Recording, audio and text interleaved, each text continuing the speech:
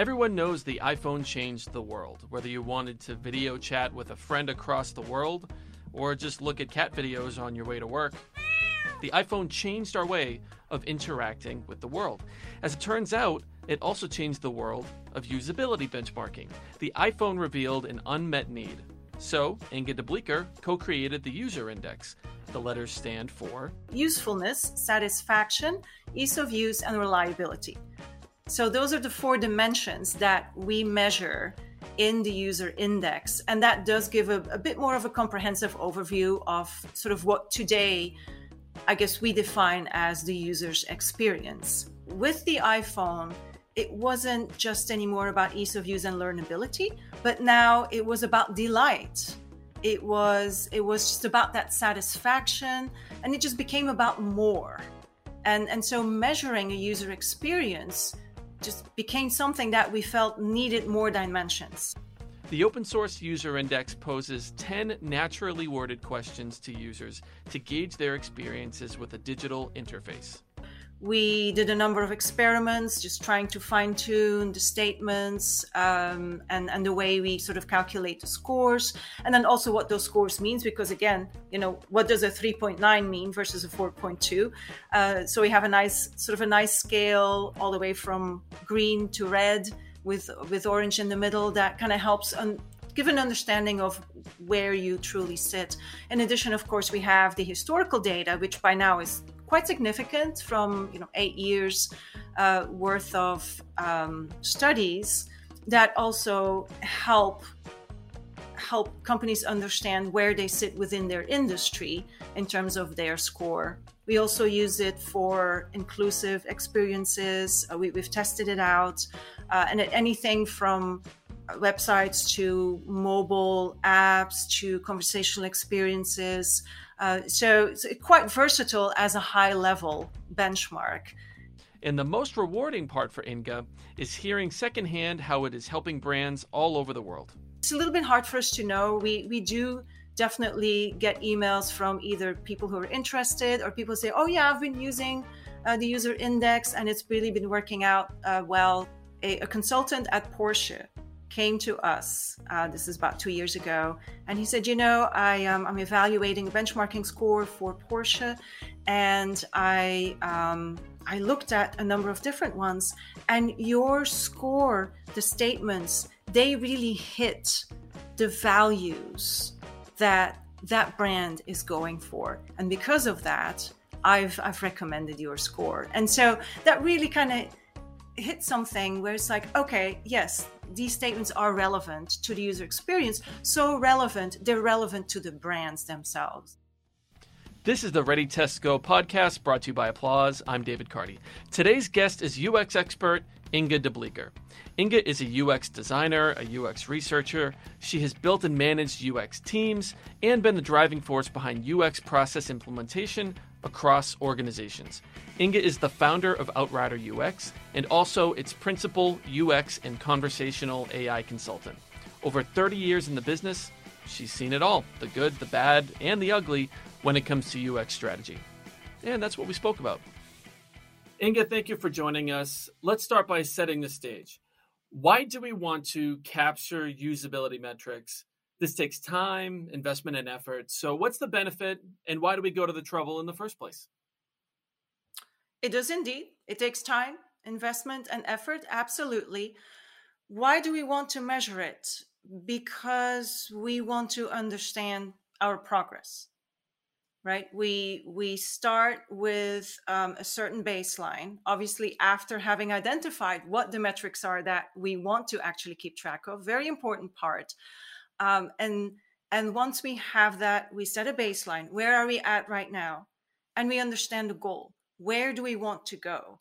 And so the way to gauge that is by doing something that is metrics or data driven. The other advantage of doing that is that hopefully there is improvement, right? You are working towards your goal. Now there's a very clear way to communicate progress, to communicate let's call it success.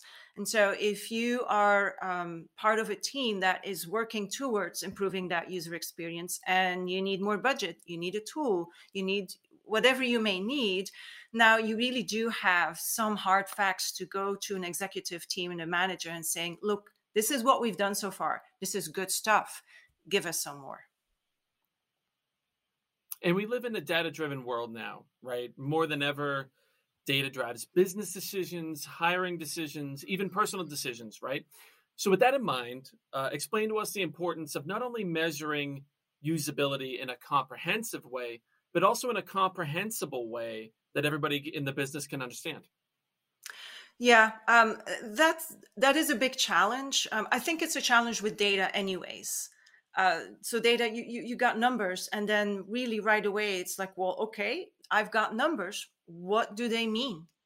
What does this really represent? The key there is to be able to provide the right nuances behind the numbers, and to also look at the numbers in the right way. I actually worked with a client earlier this year, and they were very interested in a metrics-driven approach to their product development. And so we set up quite a comprehensive strategy for that, and it was great. But then as we started measuring early on in product development, we got these super high numbers. Like, oh yes, 90%, 100%. We're there. Clearly, of course, we were not there. We're still very early in development. And so what happened was, say there was somebody who was working against a script, right? Doing QA against a script. Sure, they got 100%. Well, they'd better, that was exactly what was laid out, right? That is very different from measuring a user out in the wild using the product. And at the end of the day, those targets that we want to get to are for the user experience out in the wild. So it does really need to be nuanced. It needs to be explained. The first thing I said is that, look, we cannot go to the executive management with these numbers.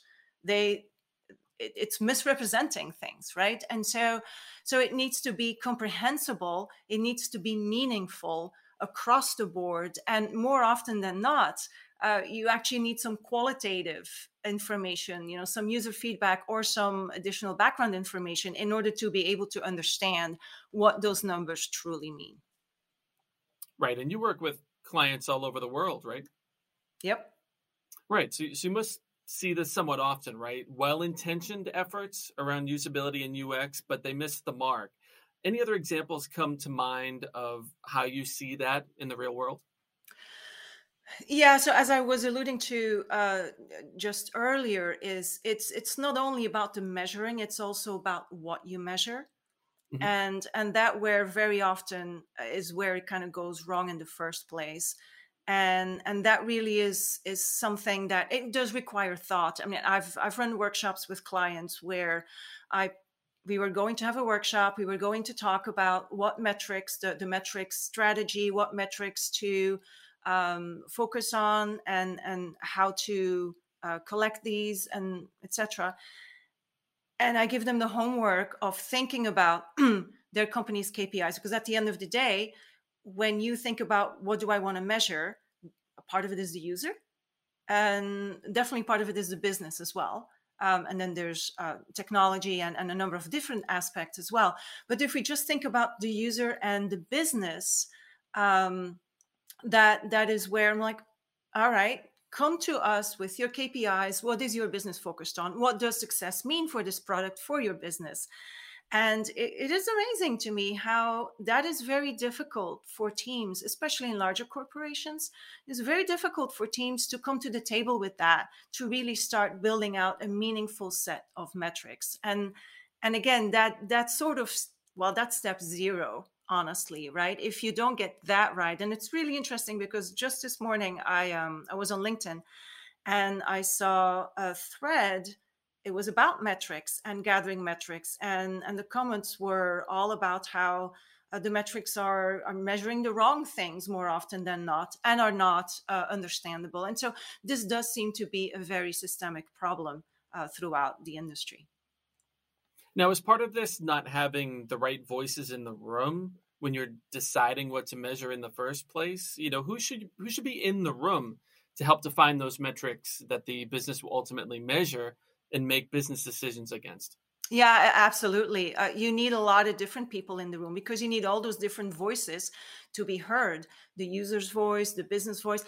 And at times, the metrics and sort of the decisions on what is success will have to include a compromise between some of those voices. When you think about sort of IVR systems, for instance, you've got the user experience that's important, but then you also have the containment rates and sort of those business constraints that are important as well, right? So you do need to come to sort of a comprehensive overview, and to do that, you really do want all the different stakeholders across the board, including the engineers, including the product managers, UX, business, everybody in the room from the start. And do you find yourself being the negotiator between two sides a lot? Is it very conflict driven? Are you put in that position a lot? There's definitely an aspect of that. Now, depending on the organizations, that may be easier or more difficult to navigate. But yeah, absolutely. At the least, making sure that there's an awareness sort of across the room, right? The mutual awareness of the importance of all of these different aspects, because everybody sort of tends to think sort of from their own silo. They're all quite focused on their objectives, but at the end of the day, and this is kind of where it comes down to the customer experience, right? Something that really has to be driven across the board, across the different parts of the organization. Ideally, what perspectives do you like to have in the room to help give input toward this problem? Is there anybody that's commonly left out or anything like that? I think the UX team is probably commonly left out, or at least that's a voice I hear a lot. Yeah, so I think it's pretty common for the product team and the business side to come together and understand that this is an effort that needs to happen.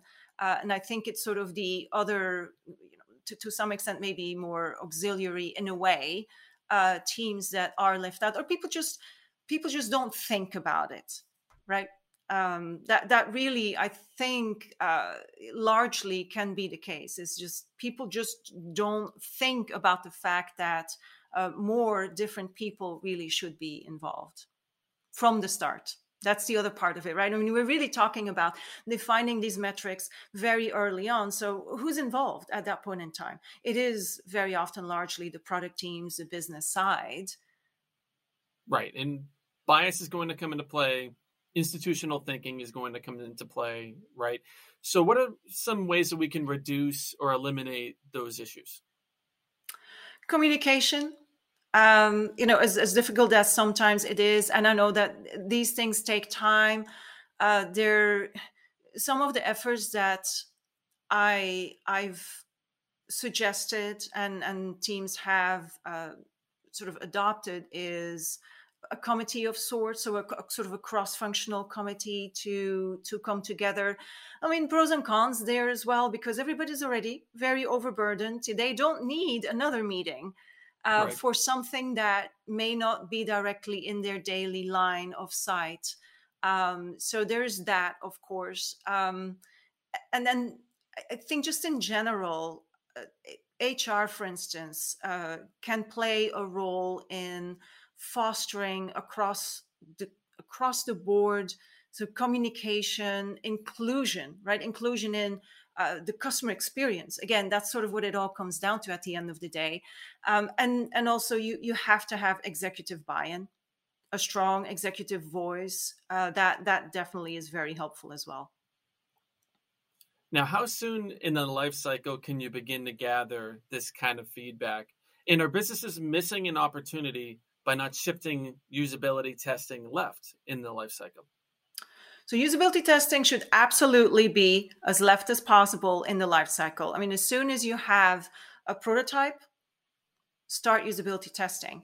Now, in terms of gathering the data, so it's a good practice to start gathering the data But it is, as I mentioned earlier with the example of my client, that data does need to be taken with a grain of salt in terms of the bigger picture. But at least it gives you an opportunity to, again, get those best practices in there and maybe refine your metrics as well. Uh, just because you have to sort of put these metrics together at the very beginning so that you can use them throughout, it's sort of a big task because you'd like to refine it a little bit. And so it kind of gives you a little bit of an opportunity to refine as you go early on, not quite high stakes. You won't have to go up on stage and say, oh yeah, well, we don't have data for that particular time there because we were still fiddling with it. Right. So, Right. so that's sort of an advantage, and a disadvantage there. You spoke before about getting executive buy-in, and I'm sure that one of the big obstacles to process change is just that internal resistance and that kind of inertia that you have to work through. How do you go about handling that and getting people on board with the program? Again, sort of a lot of communication, evangelizing, raising awareness, whether that's through campaigns, brown bags, just in any and every way possible. It very much depends on the type of organization, on sort of the way the organization works, what are they most receptive to. I mean, are they actually, a lot of teams these days are very distributed. Even what are their tools? What are they using as tools? What do they already have in place in terms of monthly meetings, knowledge sharing, things like that. And then just really kind of gauging what people are open to. You've got some teams that are actually very open to just learning new things and embracing, that have some sense of innovation, I guess, within the company. So you kind of look at what the company values are and what's sort of already underway, and then you kind of pick and choose a little bit and kind of tack onto that. That's for sure the best way to gain traction. If you're sort of starting something completely from scratch, it just takes a longer time, and there's a lot more risk of things just dying. You kind of Right. start something up and then poof, and it's done, and maybe you did some good, right? But maybe not so. So really aligning it behind shared business goals is super important there, right? Yeah, shared business goals, just understanding what the employee experience, what the business focuses on in that. Yeah, all of those. Great. Now, it's one thing to put together a logical strategy, and it's another to execute it at scale. So what kinds of challenges do organizations face with scaling usability data collection and analysis as they launch in new markets and add to their products? Yeah, so new markets are definitely, if we're thinking globally, a really interesting topic. Specifically also because if you're gathering usability metrics, so you're really gathering user feedback in a data driven way, what we've seen time and time again is that users will rate things differently in different cultures. Whether it's because they're more positively inclined, more negatively inclined, they're too polite, right? Not So over here, right? Not in our country. the British can be very polite. Sure. Some European countries will be a little more straightforward, and it's really fascinating because I've seen, especially in studies where you have the quantitative aspect, so you've got the data, and you also have the qualitative user feedback, and you run that on the same products in different countries. If you have a little bit of a sample size, you really have a nice little project there in terms of really looking at truly what it means, and that is what we see over and over again. So that's again sort of the metrics are not, I mean, they're not the end all be all in a sense. They're just one tool, right? They're one tool that needs to be handled carefully, but if handled correctly, can be very helpful. And yeah, looking at, for instance, the global audience is very interesting. And then things like if you've previously looked at your entire product and now you're looking at just one new feature, well, that's different, right? So again, sort of keeping all of that in mind. And then I do run into clients who say, well, what's the point then at the end of the day? Right? What am I truly going to learn from this? And that again is where I sort of come down and say, okay, I understand. This is not magic. Nothing is magic, right? So just use it wisely, and that's sort of the goal there, really. So you have to fight that nihilistic perspective on top of everything else. Well, then why try in the first place? Yeah, and that's okay, right? I mean, I think it only helps to be able to explain how or where the value lies. So that's all right. I don't mind those conversations. Sure. Now, if you're consistently failing to see ROI on your usability or UX efforts, is it time to take out the wrecking ball? How should organizations rebuild their approach from the ground up? Yeah, if there's consistent issues, then there are issues, no doubt. Um, my suggestion would be to perform an assessment across the board, to really understand where the challenges lie. And it can be anything of very many things. I mean, it could be a lack of bandwidth, for just people don't have enough time to do X, Y, or Z. It could be that the metrics are the wrongs. I mean, there are so many factors, and it's probably a combination of a number of factors. So, even if the answer is to rebuild, which I think it's generally more fixing than completely rebuilding, but even so, you'd want to know where exactly the challenges were so that you can avoid those in the future, right? So an assessment, an independent assessment, from literally an outside vendor, an outside set of eyes, that is definitely a good first step. Yeah, So that you don't fail all over again. that's right. Right. Okay, Inge, moving on to our final sprint questions here, our lightning round. In one sentence, what does digital quality mean to you? So to me, it means that a digital product works, meaning as a user, I don't encounter any bugs.